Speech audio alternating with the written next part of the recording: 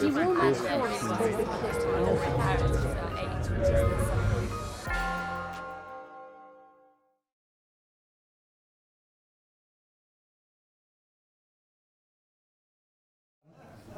I'm going to talk about wireless communications using light.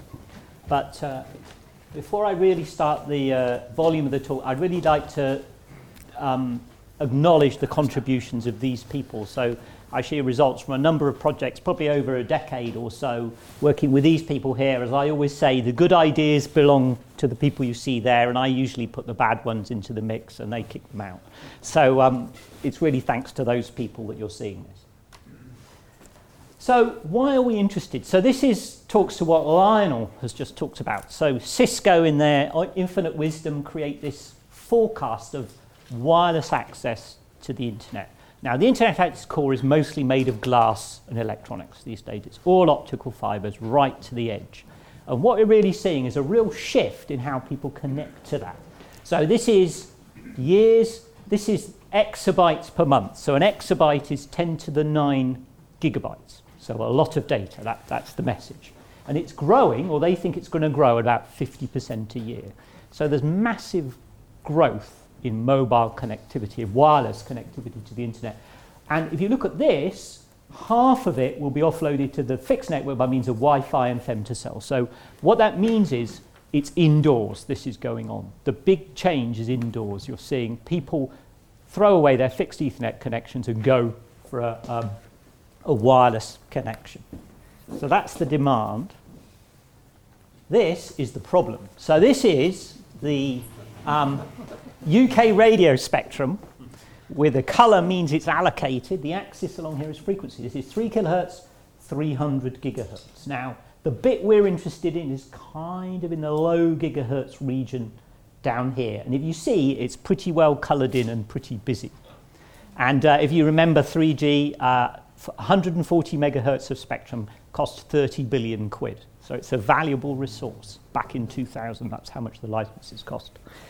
So the wavelength is about that big, and that's important. Your mobile phone works here. You can't see the base station, but diffraction and scattering and the propagation characteristics of radiation about this wavelength means you get almost an ether of coverage. And that is due to the wavelength relative to the size of building structures, stuff like that.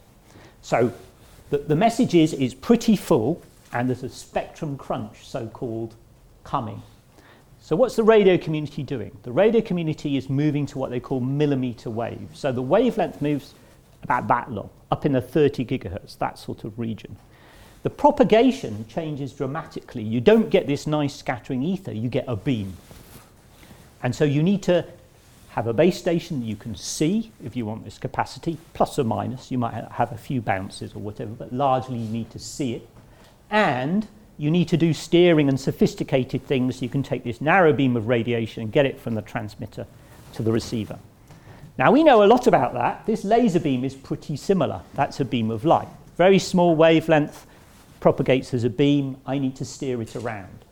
So for some years now, we've been saying, okay, well, if you're moving to millimeter wave, you have the disadvantages that light has, so why not go straight to light? What does light offer you? Much more spectrum and simpler components, potentially. So the rest of the talk's really about how you can use light to do wireless communications.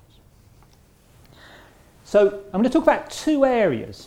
So the first, if you look on the left, is beam steering. So the idea is pretty simple. It's pretty much this laser pen, but with a bit of engineering around it. So what you do is you take a transmitter, you want to send data to here, so you point a beam of light and you modulate that beam of light.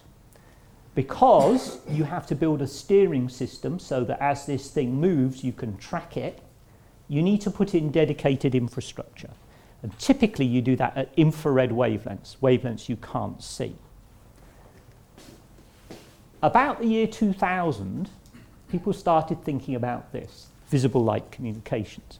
The idea was that the world would be lit with LEDs in the future, and you can turn LEDs on and off pretty quickly compared with what you can do for a fluorescent or an incandescent lamp. So you can use them for illumination and communications. As a communications engineer, it's pretty interesting because I no longer own the channel. Somebody switches the light on, there's a channel I can communicate with. Somebody switches it off, it's gone.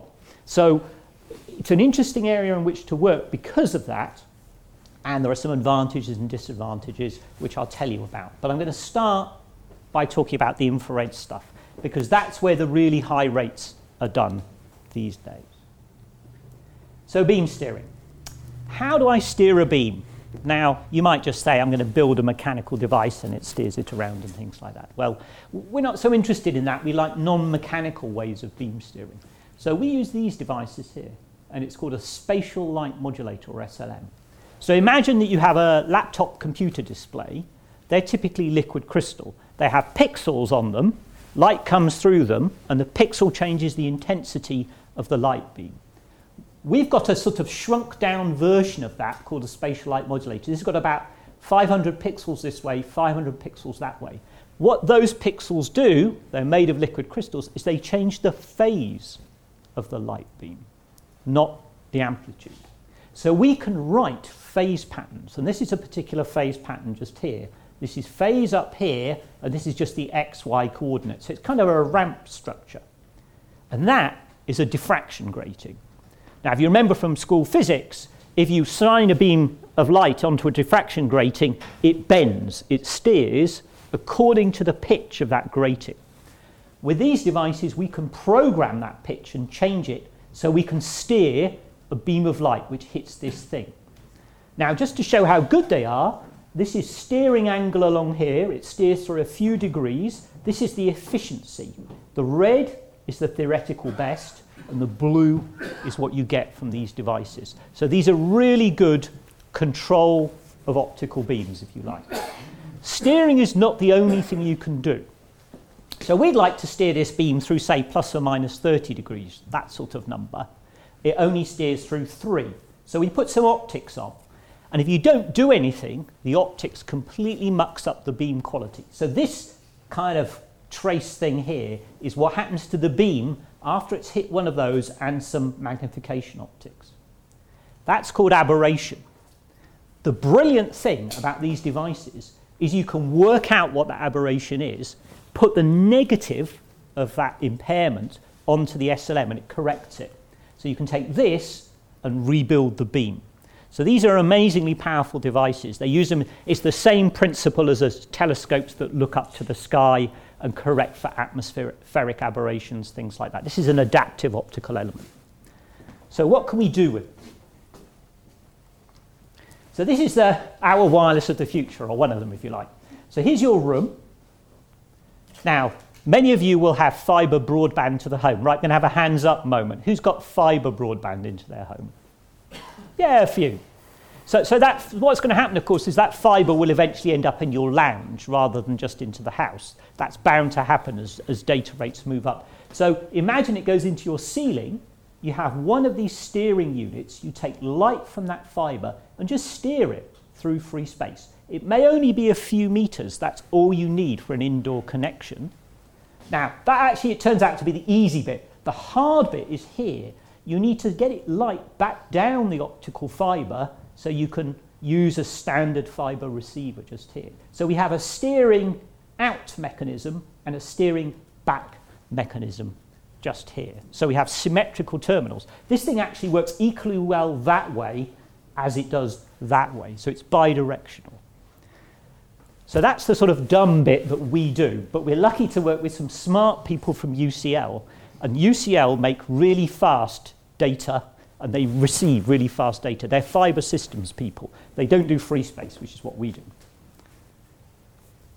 So there's the bits that we've got, and you know, they're not actually very complicated. So here is light from your internet. That's coming out of a fibre. It hits our steering device and goes through some optics here, and off it goes. The receiver looks like this. So light comes in here, goes through our steering device, down the fibre. All of this stuff is to do with tracking, the bit I'm not talking about.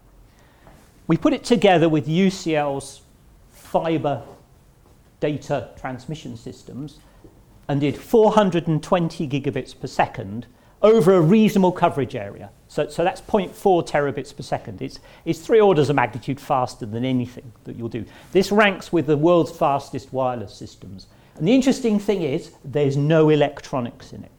That the wireless segment simply steers beams of light. So There is no electronics in any of it. If you look at high-end radio systems, they would have an optical fiber coming in, lots of electronics, a very narrow beam of radio frequency that they would also have to steer, and then they would go back into their box of electronics. So if you can stay optical and just extend the fiber internet, it's not a bad way to go.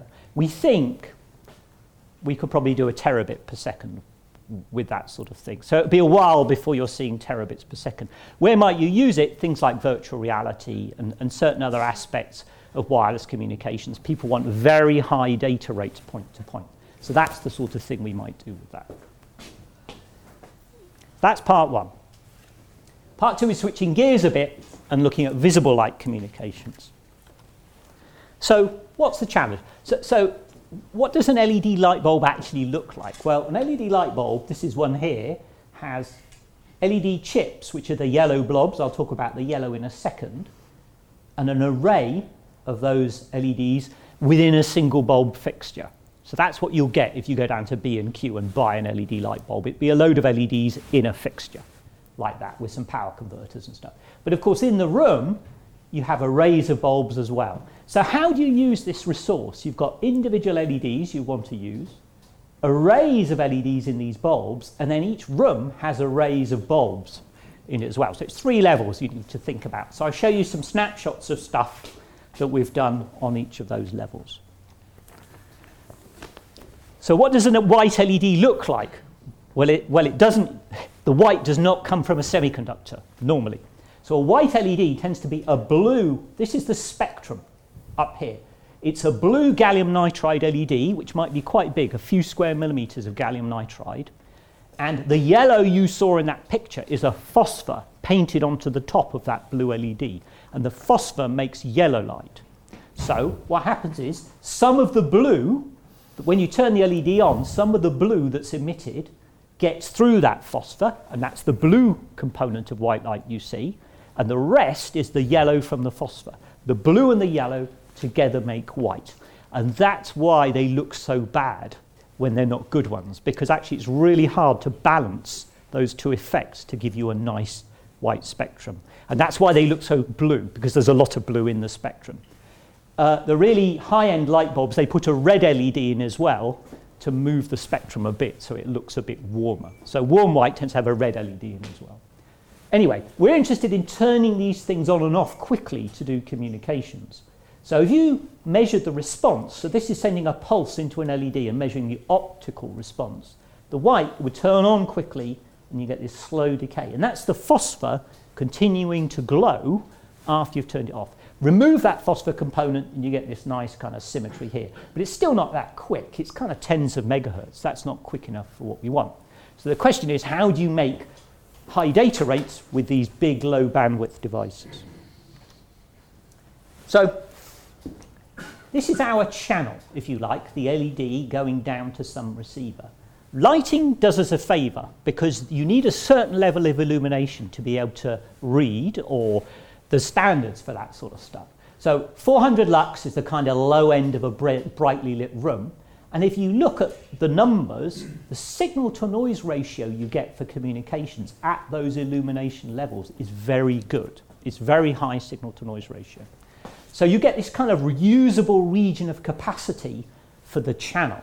So here's frequency along here, and here's the kind of gain. You've got 5 orders of magnitude of signal that you can use up to about 100 megahertz, even though the 3 dB bandwidth is only a few megahertz. So these are very narrow bandwidth, very high quality channels. So how do you deal with that? So just imagine the simplest thing I could do is just send 2 levels. I could send no light for a 0 and just a level of light S for a 1. And let's say I sent a bit every t seconds. So I'm sending a 1 bit every t seconds, and I need to separate those levels by S to overcome any noise in the system, so I can distinguish between 1 and 0 at the end. How might I go faster? Well, let's say I sent 4 levels. Every time I send a pulse, I can send 2 bits, because you can represent each level with 2 bits here. And that's called 4 pulse amplitude modulation. So what's happened? I've increased the data rate by using more levels. If I want to keep the levels S apart to make sure that I can still receive them and distinguish them properly, I need more signal. So you're buying data rate by using signal. You need lots more signal. So that answers the question, in my capacity, how do I best use it? So by using more levels, I can use all of this bit. But I haven't used all these frequencies up here. So I need to work out how to do those. And that's the modulation scheme that people actually use is called orthogonal frequency division multiplexing. And I'll show you how you can use that to use all the capacity that you have. So imagine I'm going to send data using sine waves of different amplitude, phase, and frequency. So here I've got a blue sine wave, a 1 when it goes up, and a 0 when it comes down. I've also got a red sine wave. It's twice the frequency of the blue one, but it also goes up for a 1, and 0 is a down when it starts. So if I want to send some data, I'm going to split it into the two different data streams. The blue one I then code using these symbols, and the red one I then code using those symbols. So this is the blue waveform, if you will. That's the red waveform. Then I just add them up and send them together. If you remember back, cosines and sines are orthogonal functions. Because they're orthogonal functions, even though I've added them together, this is the data I actually send. At the other end, I can separate them out efficiently because they're orthogonal. They're independent of one another. So that's what OFDM. Every single wireless system you use, your phone, Wi-Fi, uses OFDM for reasons that we'll really see in the next graph. So what I can do, of course, is now I can choose any sine wave, so I can access all of this axis. So the multiple levels allows you to access this resource, and the multiple frequencies allows you to access this resource. And you can use thousands of different sine waves. You can use thousands of frequencies all added together. And I'll show you a system where we use 256 frequencies all added together in a minute. There's very efficient ways to do the signal processing you need to do this. So this is a real experiment now. So we are part of a consortium where we don't use standard lighting LEDs. We get special LEDs made, and they're small, so they're quick. So we want to see how fast we could go. So we transmit using a blue LED, we receive it. But the interesting thing is the waveform we transmit.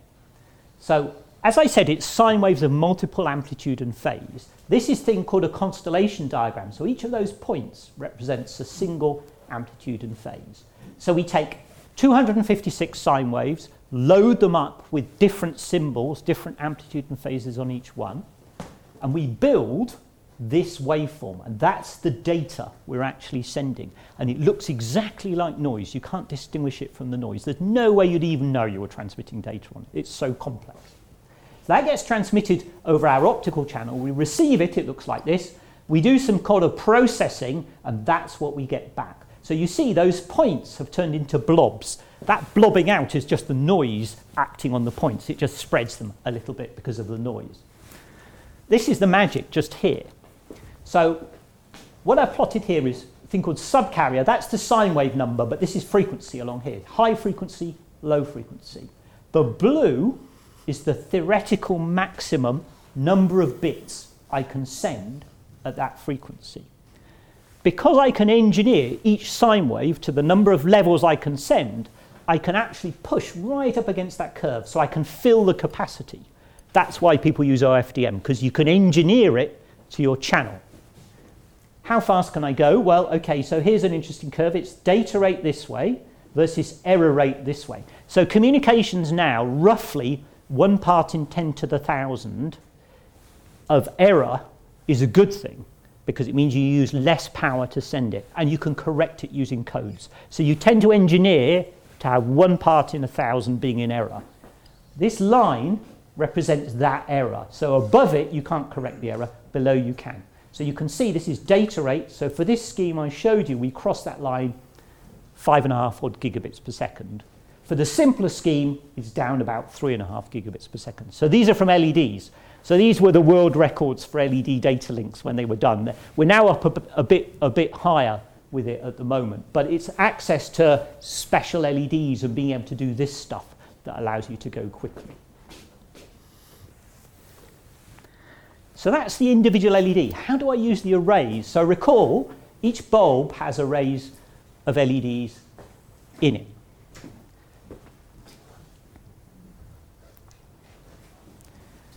If I sent, what I'd really love to do is send different data on different LEDs. So I've got 4 LEDs here.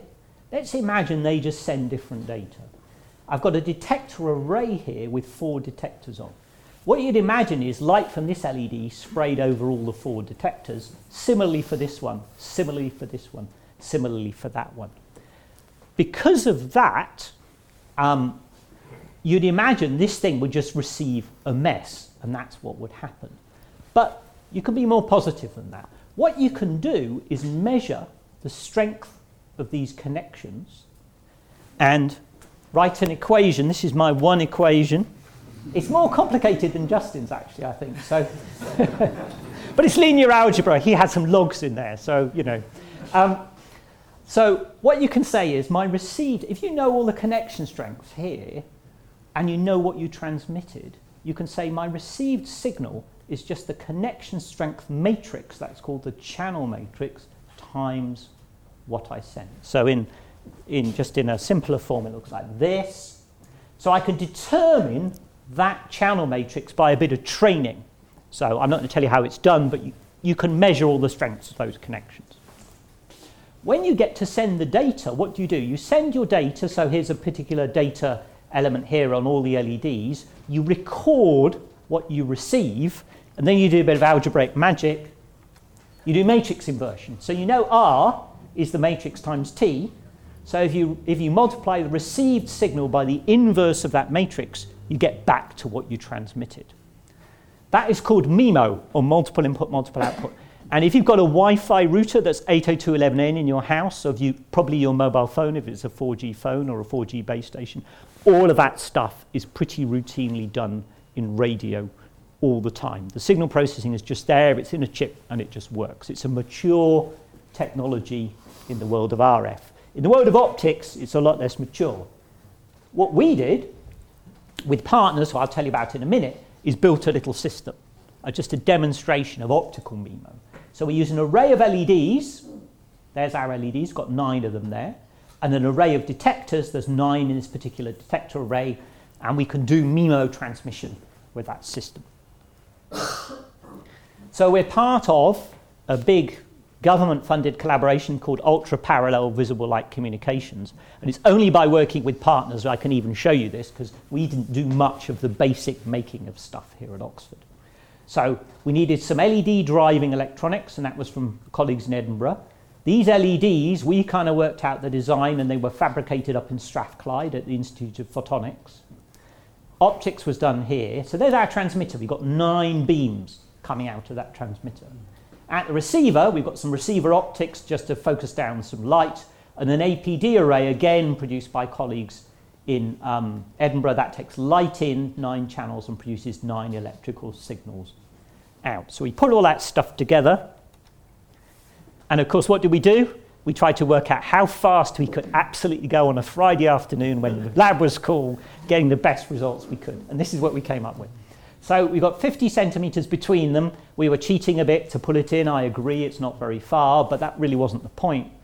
And here's another of those curves. So you have data rate along here, bit error rate along here. So remember, this is the line. If it's above it, it doesn't work. If it's below it, it kind of works. So you can see you cross that line between about 800 and about 900 megabits per second for each of those 9 channels. So that whole thing between 8 and 9 gigabits per second for that whole system.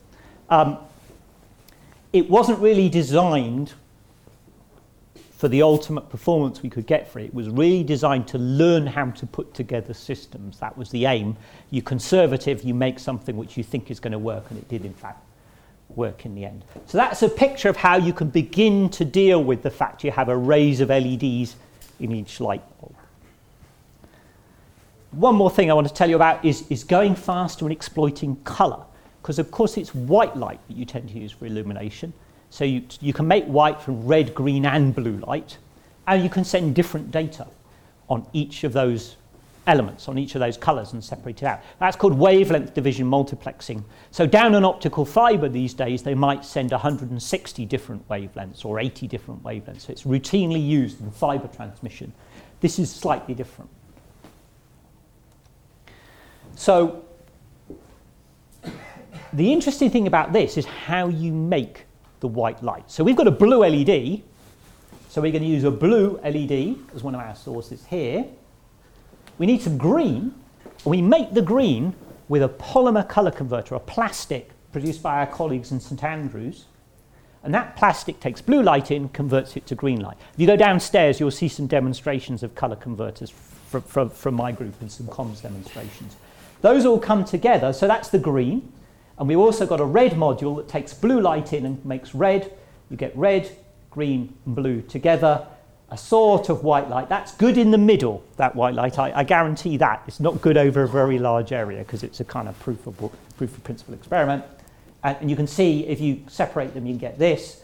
Add them all together, about 2.5 gigabits per second.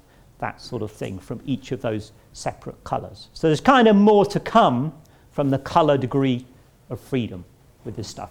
I'll finish with what it all might look like, or my idea of what it all might look like. So here's your room of the future, if you will. If you think what comes into a room, there'll be a fibre. That's kind of a given to me, that eventually fibre will come to the individual rooms. There'll be power. Now, interestingly, it turns out it's cheaper to wire LEDs into lighting grids with power over Ethernet than it is with wires. And the reason is you do it at low voltage, and if you do it in continental Europe, it's cheaper to hire a data person than it is an electrician. So it just turns out the installation is cheaper. So who knows what's going to happen at the top, I think, here. But the LEDs will have some power source, and that will also provide data to them. And it might only be a downlink. Fibres will come in, and we can beam steer light for, say, 20 gigabits per second plus to individual terminals. Finally, radio will be everywhere. Wi-Fi is everywhere. That will be there providing reliability. On top of that will be different standards providing capacity. I think that's the way things are going. I'll leave it there. Thanks very much.